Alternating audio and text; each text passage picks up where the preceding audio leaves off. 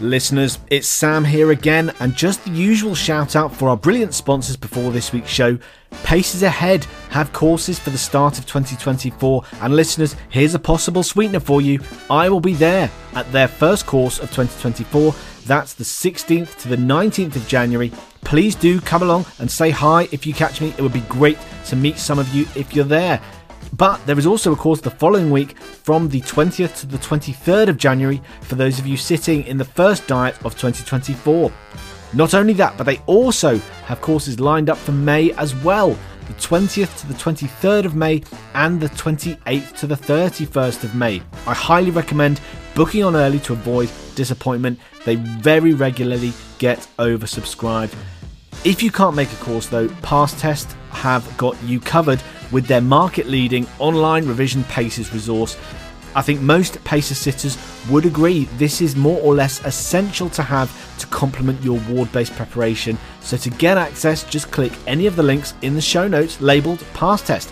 But enough on that for now, let's get started on this week's episode.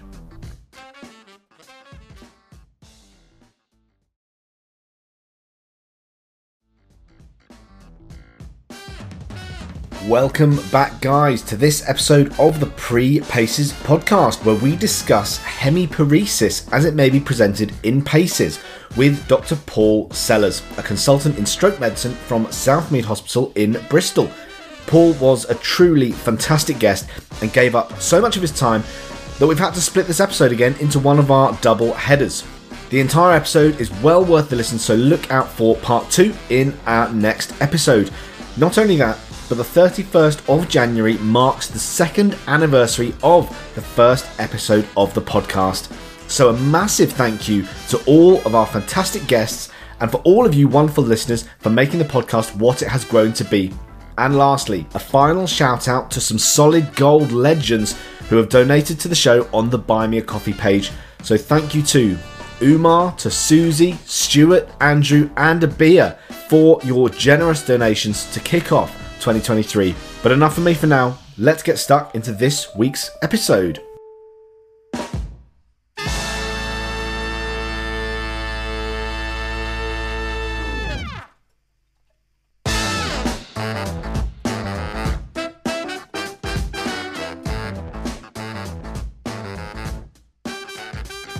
Welcome to the Pre-Paces podcast. I'm your host, Dr. Sam Williams, and today we're joined in our quest to conquer the MRCP Paces by Dr. Paul Sellers.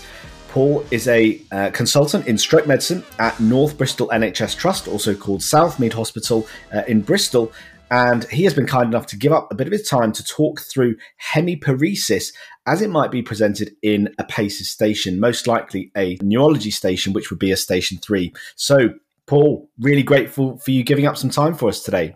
Oh, I'm honoured to be invited, Sam. Absolute pleasure. And not only that, but Paul will be taking on our regular feature, Quiz the Consultant, at the end of the show.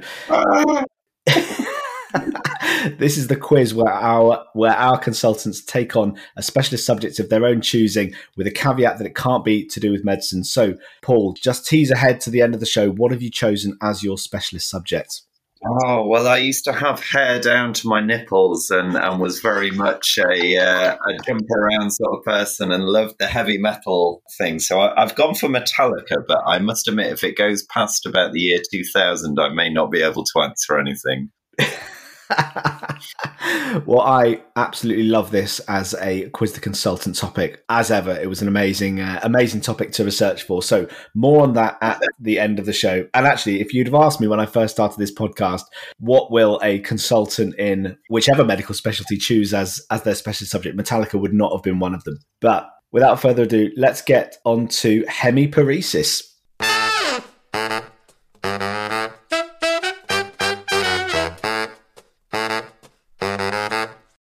So, Paul, I guess the first question would be, why do we commonly see hemiparesis presented as a station in Paces? I guess stroke is frighteningly common, horribly common. You know, it affects a very large percentage of the population. And I guess the other thing that is almost becoming increasingly so is it affects young people. And the young people who get severe strokes often get very invasive treatments as well. So they are the people who live through stroke and rehabilitate well, but with a lot of problems associated with that, which are signs for PACEs. So you may get young people or old people with a problem that has a very stable sign and can be easily examined in PACEs. And I guess the other thing is that when someone cancels, the stable person on the stroke ward is an easy win for the PACEs examiners to bring down. Yeah, absolutely. So I wonder, Paul, can we just start with the absolute basics for our listeners? So when we talk about patients who've had a stroke, and by and large, this is going to be a podcast about strokes. We will talk about the differential diagnoses of strokes when we come on to those a little bit later. We'll talk about stroke mimics, but by and large, this is going to be a podcast about strokes. So, Paul, when we talk about a stroke, how do we define that, and how can we categorize strokes into the various different types? So I guess my work on a very basic level is just about clots and blood in the brain, and that is essentially stroke medicine. Just as a slight divulgence, one of the great joys of stroke medicine is on its face, stroke medicine is very protocolized and simple. But as soon as you scrape the surface, it's lovely and complex. But just for the purposes of a stroke podcast for PACEs, it's clots or blood. Excellent. And we know that the manifestations of either an ischemic injury or a hemorrhagic stroke are going to be the types of things which we're going to talk about. And these are often lead to chronic deficits, which we're able to observe in the populations which you see on a day-to-day basis. And so usually the first thing we talk about is what type of station this is going to be. And by and large, it's going to mostly be a station 3. So it's going to be imagining ourselves in the shoes of our examination candidates who will see a vignette, something like this person has presented with weakness, for example. I can't think of much else beyond that which someone may present with, which you'd be expected to examine. If we move straight on to the findings of this examination station, like all of them, you'll have 6 minutes to perform your examination, and then you'll have 4 minutes of discussion and questions from your examiner. And so we always start our examination stations by our first impressions of the patient, so our end of the bed examination.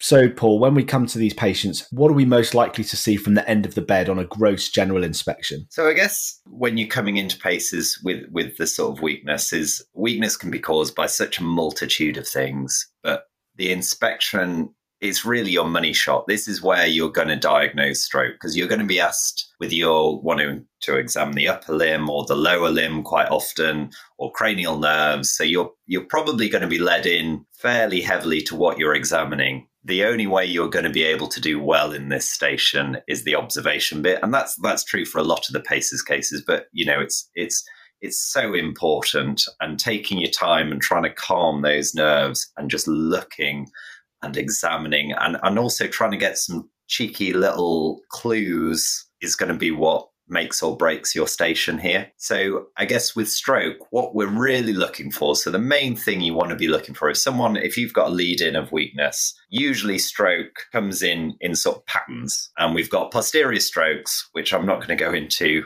too heavily at the moment because they're a bit more complicated. But if we talk about the main common ones, either talking about lacuna strokes, where they're going to be weak in face, arm and leg, or they're going to have a tax or pax, where usually it groups into face and arm or leg. And if you can bring out a hemiparesis that is associated with facial weakness, you know instantly it's not the spine. So you're instantly led to cranial causes.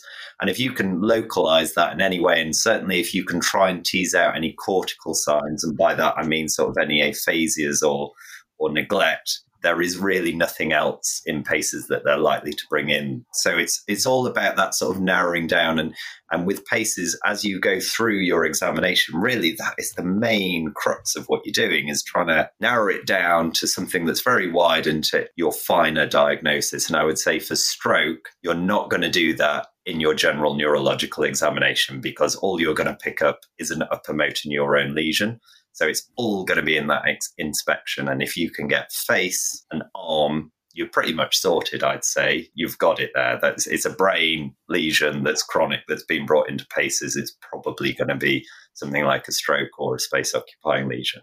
So I guess that's my main tip, is look at how they are. So what you're really going to be looking for is they'll have a face, which will be an upper motor neurone. So it will mainly be affecting the lower part of the face. If they've got limb involvement, especially upper limb, it's likely to be flexed. Wrist's going to be flexed. Their hands, their fingers are going to be flexed. Or it may be, especially if it's an acute patient, they may be sort of out and extended because we're trying to avoid that flexure posturing. So that it may be completely flaccid paresis and out and extended. So don't, just because it's extended doesn't mean it's not a stroke and upper motor neurone. That may be a positioning thing.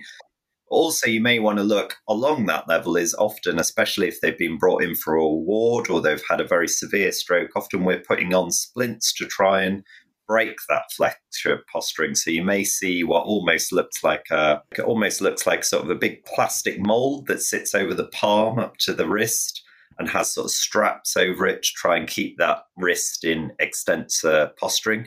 That splint may also be on the table, so making sure that you're looking around, see those splints. And similarly for the leg, which would typically be in extensor posturing, you're looking to see if we've got any orthosis or what look like big boots, like big moon boots, but without all the foam from the 80s. I don't know if you're familiar with the moon boots, but they're there to try and keep it flexed. The other things that you may want to look at is walking aids and things. They may not help you to the exact diagnosis, but are important to your sort of presentation and what you might say about function.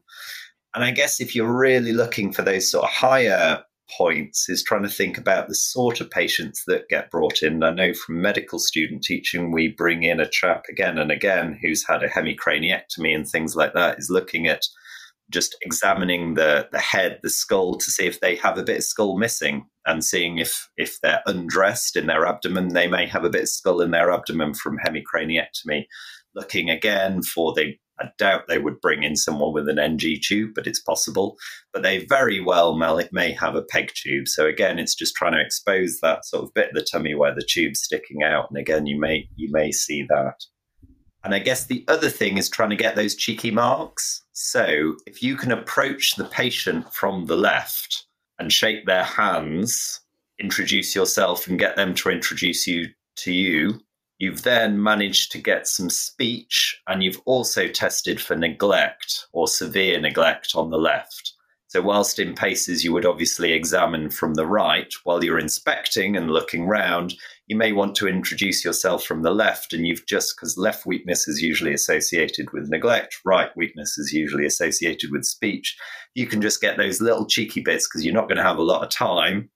If you can get those bits, you've taken away all the other upper motor neuron sort of differentials. So MS is unlikely to cause neglect or aphasia, although it can, it's less likely. So if you can pick up aphasia from introduction, or you're approaching from the left and they actually ignore you and you have to walk round to the right, you've got it. This is definitely a stroke, and you're there, you're plain sailing then. Amazing. So much info we're able to get straight away without even performing any real examination of the patient. So Paul, I just want to pick you up on one thing which you mentioned there, which you sort of brushed over, but I feel it's important for our listeners to understand, which is you talked about tax and PACS. And so I wonder if we can excuse the pun, we can unpack some of that. And unpack the PACS. Yeah, so this is a bit of a tricky one, actually, Sam, because in stroke medicine, we're actually moving away from that terminology a little bit. So certainly your average examiner who will not be a stroke or neurologist who is examining you on that case will obviously know stroke as the tax, PACS, LACS, POCS.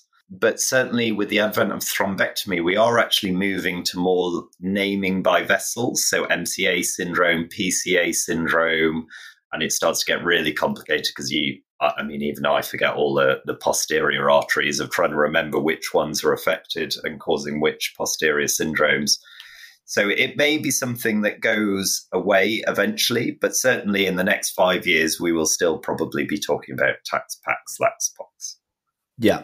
And if we just put a name to that, that's the Bamford classification of stroke, isn't it? That's correct. And, this was done in the 90s, the Bamford classification, but it is so useful. And actually, I remember as a medical student, it's how I learned brain neuroanatomy. It's really quite simple what you have to learn. And if you can remember that, then you basically remember the main functions of the brain from that classification. It's actually very useful. And it's also very useful in terms of prognosis. It's useful in terms of etiology of stroke. And it's also useful in thinking about likelihood of events happening again. So it is very useful in stroke medicine, but we are starting to move away from those terms. But I guess the main thing is we're talking about TACs and PACs, which are essentially fairly big brain injuries, and they involve cortical signs. And as I said, what we mean by that is aphasias or neglect, depending on which side of the brain is affected. So right-sided weakness, left brain causes aphasias, left-sided weakness, right brain causes neglect. So TACs and PACs must involve one of those elements, and that's their main differential. And the difference between TACs and PACs is whether it's weakness, a higher cortical sign, and hemianopia, or just 2 out of those 3, TACs being all of them. And then LACs, what we're talking about is actually really tiny infarcts, but where all of your motor fibers come down from the brain and concentrate within the internal capsule. So we're not talking about that cortical sign anymore. We're talking about pure motor, pure sensory, or motor sensory.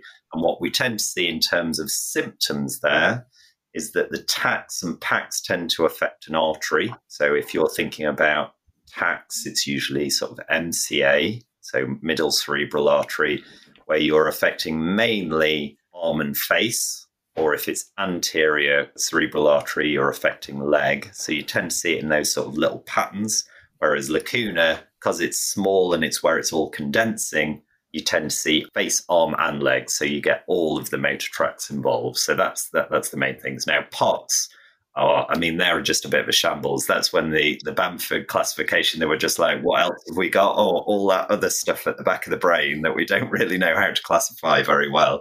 So this ranges, so essentially it's either pure visual field loss, cerebellar, or brainstem. So there's sort of 3 distinct problems within the brain. So you've either got you're missing your fields, but importantly, that also involves cognition. And then you've got your cerebellar signs, and then you've got your brainstem signs. And your brains, so obviously you guys on this channel will probably know about hemianopias and cerebellar. Brainstem confuses the hell out of people, and it's got loads of eponymous syndromes. And to be honest, I gave up learning those many years ago. The only exception to that rule is the lateral medullary syndrome. That I think is probably worth learning because it is one of the more common ones. But other than that, please ignore those huge tables of all those horrible eponymous syndromes. They will not get you extra points or even known by most stroke doctors.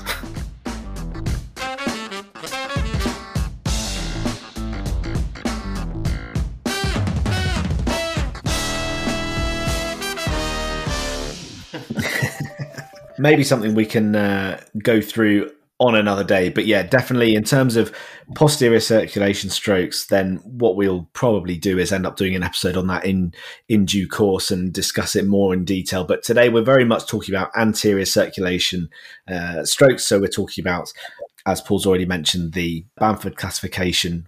So anyway, slight digression there. We're moving back to our examination now.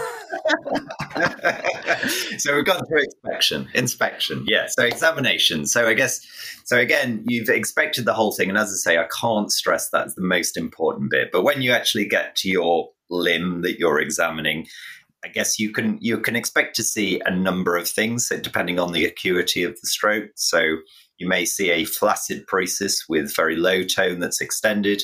You may see swelling of that arm as the sort of lymphatics and the contracture aren't working, the venous return isn't working, you can see swelling. Or if it's been a very long time, you can sort of get a disuse atrophy, but you won't see all the fasciculations and things that you would see in lower motor neurone, which is the important bit. What you also might often see in terms of chronic stroke is that increased tone. But remember, tone isn't necessary. Just because you don't see the high tone doesn't mean it's not a stroke, certainly in the acute period, but even in the chronic period, especially if they've got contraction there and movement, you may not see that sort of curling of the arm, or even when we get to the examination of the tone, only about 50% of people actually get that very high tone. So just because it's not there doesn't mean it's not a stroke. And that brings us on nicely to the next part, which is tone. I think this is a really important part. So in terms of upper motor neurone, you're expecting that high tone, and it's meant to follow this sort of paradiddle sign. And sorry, I'm doing quotation marks, but I realize there's no video associated with this podcast. The typical thing is that sort of flexed high tone that's all sort of curled round in the arm and extended in the leg. And I guess that's different from things like Parkinson's disease or something like that, where the tone is universally high in Parkinson's. So you get the tremor, so you get the cogwheeling, but it's throughout all muscle groups and it's constant. Whereas in stroke, it tends to be this velocity dependent. And I think that's a very confusing term. But essentially what that means is that as you start the movement, you feel that increased tone. And as you start to stretch it out, it actually becomes a little bit easier. I think when I was a medical student, it used to be called as clasp knife. I must admit, I've never really seen that in practice. But I guess what you're saying is as you start, it's high and then it starts to loosen off. Certainly in terms of chronic stroke, this is a massive problem. So if you're detecting it, it's usually a big problem for that person. And what you've also got to differentiate between is high tone and contractures. So high tone or spastic posturing, you would get that difficulty, that resistance of pulling it out and stretching it out in the arm or bending the leg. You'll find it very difficult, or dorsiflexing the ankle. You'll find it very difficult. But you can do it. You can overcome that. Whereas in contractures, which you may well see, that reaches a limit where you cannot overcome it. It's either too painful or it's reached a point where it is no longer able to be fully extended or fully flexed. And that's a really important examination finding, certainly if that your examiner is involved in any way in terms of sort of rehab medicine, differentiating between high tone, which is reversible and correctable, to a contracture is a very important distinction in terms of signs. Yeah, fantastic. And one thing I would be interested to know is, if there are contractures, does that suggest that it's been a more chronic course, that the stroke was some time ago, if you ending up having those contractures? Or absolutely, and even high tone. So when we see high tone in acute stroke, we're instantly thinking about seizures. So if this is someone who's off the ward, they won't have developed that high tone. That often only develops weeks later. And as I say, only a proportion of people get that. But absolutely, if you have got a non-overcomable high tone, i.e. a contracture, that is essentially poorly managed tone. There is some people who believe no people should get contractures from stroke with effective management. And yeah, that certainly indicates a chronic course of the stroke. Fantastic. So moving on to the next part of our neurological examination, now that would be power. And I guess this is probably the seminal finding, or the most critical part of your investigation, of your examination, Paul. And it's something we've already talked about, we've already discussed, but it's going to be an asymmetrical pattern of often pyramidal weakness. And by that, we mean, as you've already described, more of a flexor posturing in the upper limb and extensor posturing in the lower limb on that affected side. And so I wonder if you can maybe is there anything else we need to be really pertinent about when we're examining the power of these patients in a PACES style scenario? Yeah. Oh God. Well, this is where I could really go on a whole different diatribe, which I'll try and hold back, Sam. Okay. So I guess I would say the bits that we've just mentioned are actually the most important bits. The power and the sensation are actually the least, because they're often not patterned as the way that you would expect them. So certainly in a stroke patient, they can have, in terms of how they have rehabilitated, they can often have power in some areas and not others, and it doesn't necessarily follow a particular pattern. So I guess from a PACES thing, yes, you want to say the old school 1930s definition of paradiddle weakness, but I'm not sure if you find that it's not in keeping with that. That doesn't mean that it's not upper motor neurone. Your main signs are the things that we've just talked about, and actually they're the main things, is that tone and inspection. You'll get more from than the distribution of power that you're finding, because you may find, especially if they've had good rehabilitation, or the patient's focused on hand dexterity rather than shoulder, or their tonal problems have come from their pictorial problem, so therefore their abductions become really weak on their shoulder, but actually they've got a strong hand. You may find actually quite a hodgepodge of different power problems that don't necessarily go with that nice textbook paradigmal weakness, and that should not put you off, I guess, is the main message. And then obviously we want to use the MRC scoring for that, for whatever you're finding. Yeah, fantastic. And so I guess the lesson from that really is something that we learn in PACES quite often is the mental agility to see a sign, understand it, and then also just take into account, well, they could have rehabbed very well or something like that, as you said. And then the other thing, also, which we've talked about on this podcast before, is the textbook description of something versus what we actually see in clinical practice, which often are very different. But yes, absolutely. We're going to want to talk about the MRC scale. So I don't feel like maybe we need to spend too much time on it, but if we just quickly run through, you will score a 0 for no movement whatsoever, 1 movement for a flicker of movement from the examined muscle group. You'll score a 2 for movement with gravity neutralized. And Paul, this is one thing I wanted to try and clarify with you, is when we talk about neutralization of gravity, my understanding was that you lift the arm yourself if the patient can't lift it, and then, for example, they may be able to move their wrists if you're supporting the rest of their arm, for example, something like that. Or is it more nuanced than that? Oh, God, I don't know if it is. Remember, I'm a geriatrician stroke person rather than a neurologist stroke person. So as I understand it, it's very much similar to you, Sam. You're looking more for the lateral movements rather than against gravity. And that's the main thing that you're trying to eliminate. Trying to get someone's limb to eliminate that gravity and it be free of resistance can then get you in real knots, and you look like you're performing some kind of yoga practice with the patient rather than something meaningful. So I think, yes, that is the technical thing. So what you're trying to do is position the joint. So again, I'm doing that thing where I'm trying to show you, but not explaining it. So if you were testing extension rather than testing it like a sort of bodybuilder going up and down, doing the sort of boxing stance, you would want to bring it to the side so that they're just bringing it across almost like you're wiping a surface. So yeah, you're trying to take away that gravity element.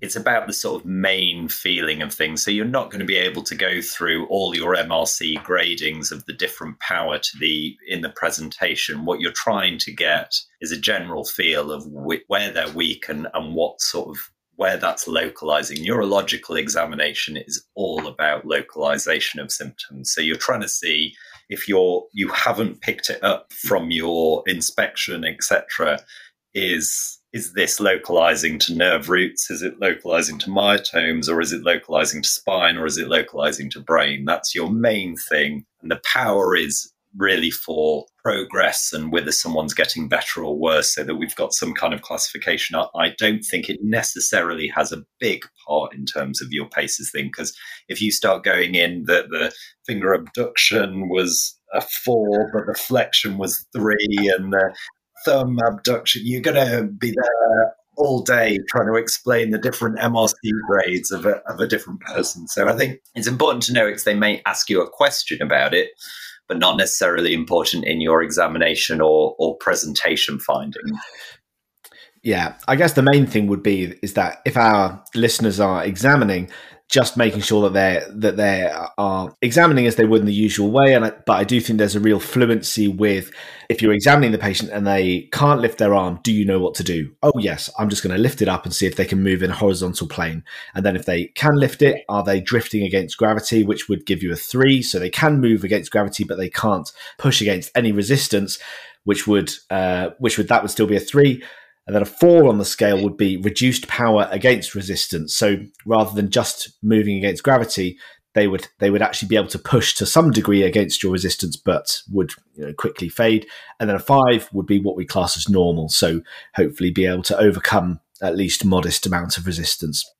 Yeah, I mean, it's another. I'm really trying to resist doing digressions here, Sam. But I mean, it's why the NIHSS score was developed, because the reproducibility of MRC grades is so poor that we needed something that was reproducible by lots of different people, and you get all these 3+, 4+, which starts to become this quite sort of esoteric story.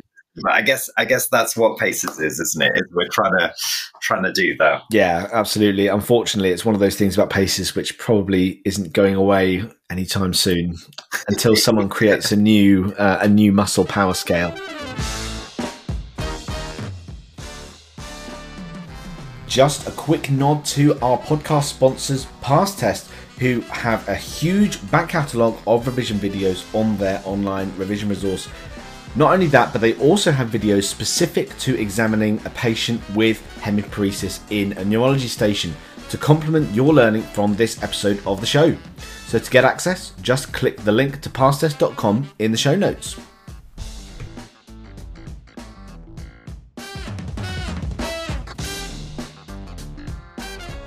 Moving on to the next part of our examination, we talk about reflexes. And so, Paul, do you think reflexes is a particularly important part of this examination to go hand in hand with our tone? Is it reliable? Is it reproducible in determining upper motor neuron lesions in the context of a suspected stroke patient? Yeah, I mean, I think it is. So it's not useful in clinical practice. I think we rarely use it in clinical practice. But in terms of trying to identify whether something is an upper motor neuron or lower motor neuron, reflexes are, they're a good sign, as in tone as well as it's a good sign. And one of the nice things for a PACES examiner is it shows who's practiced and who isn't practiced. If you can elicit reflexes like that super slick little bish bash bosh and getting the reflexes all, the legs jolting everywhere, the arms doing everything, it looks great and it looks amazing and it shows that you've really put the work in.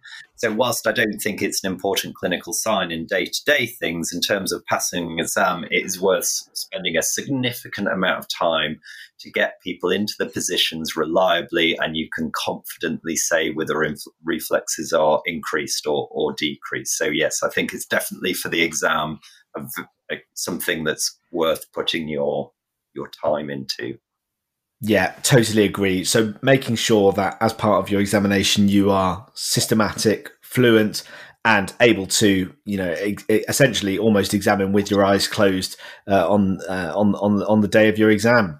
One of the other things which I don't know how relevant it might be in a stroke style scenario, but clonus is often something which they often mention in a PACES style scenario. So how helpful do you find clonus in these patients?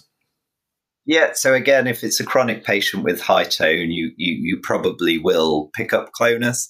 And again, I guess it's just one of those signs that if there's any doubt throughout what you've been going through, it can either be a thing that can either confuse you more or just sort of solidify, yeah, this is definitely upper motor neuron. Maybe I haven't picked up all the other stroke stuff, but I guess a lot of it is just trying to gain confidence of what you're finding. And if you're finding someone who's got clonus, it's definitely upper motor neuron, and then you've said it's spine or brain. So if you haven't made it any further and you're still completely clueless, if you're picking that sign up, at least you can localize to two areas anatomically. So I think it is a useful thing to do. Yeah, absolutely. And I guess the other thing is just to say, if you are going to declare a clinical sign with regard to upper motor neuron lesions, so the associated sign would be hyperreflexia. So you might expect the reflexes to be particularly brisk. And at least for my money, unless it is a marked difference compared to one side to the other, you're better off just saying there's no obvious hyperreflexia, not unless you are, I use my thumb to isolate the tendon itself. What I often find with brisk reflexes, you put your thumb there and the reflex will go. That's what I would class as a brisk reflex. Yeah, I mean, as I say, I don't use it much in clinical practice, but there's certainly a phenomenon where you elicit reflexes and you see contractions beyond where you have elicited that reflex. So yeah, for sure, it's usually there or it's not. And I think, we'll probably come on to this in presentation, but just generally in PACES, just don't try and make stuff up. So certainly if I remember back to all my PACES cases, all of it, some of them, or certainly some of them, are traps, and you just have to say what you see. Like Mr. Chips, you just have to say what you see, and if you say what you see, even if you don't get to your final diagnosis, I got pretty much full marks in my PACES, and I didn't get a single diagnosis throughout the whole thing. I was completely clueless at the end of them, but I guess all of them were signs that didn't make sense. As long as you've elicited those, and said it truthfully, they know you're trustworthy and that you're actually eliciting the proper signs. So absolutely, don't try and make it fit the box. Just say what you see. Yeah, and often, at least anecdotally from examiners who I've spoken to, they look down much more on people making up signs that aren't there than they do for people missing signs. Anyway, that's just an anecdotal note.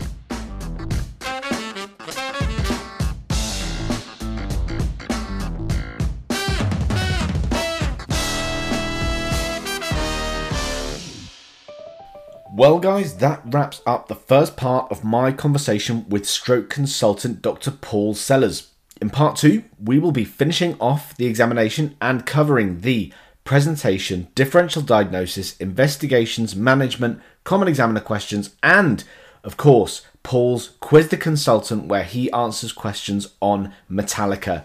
So all of that to come in the next episode, but I'm afraid that is the end of today's show.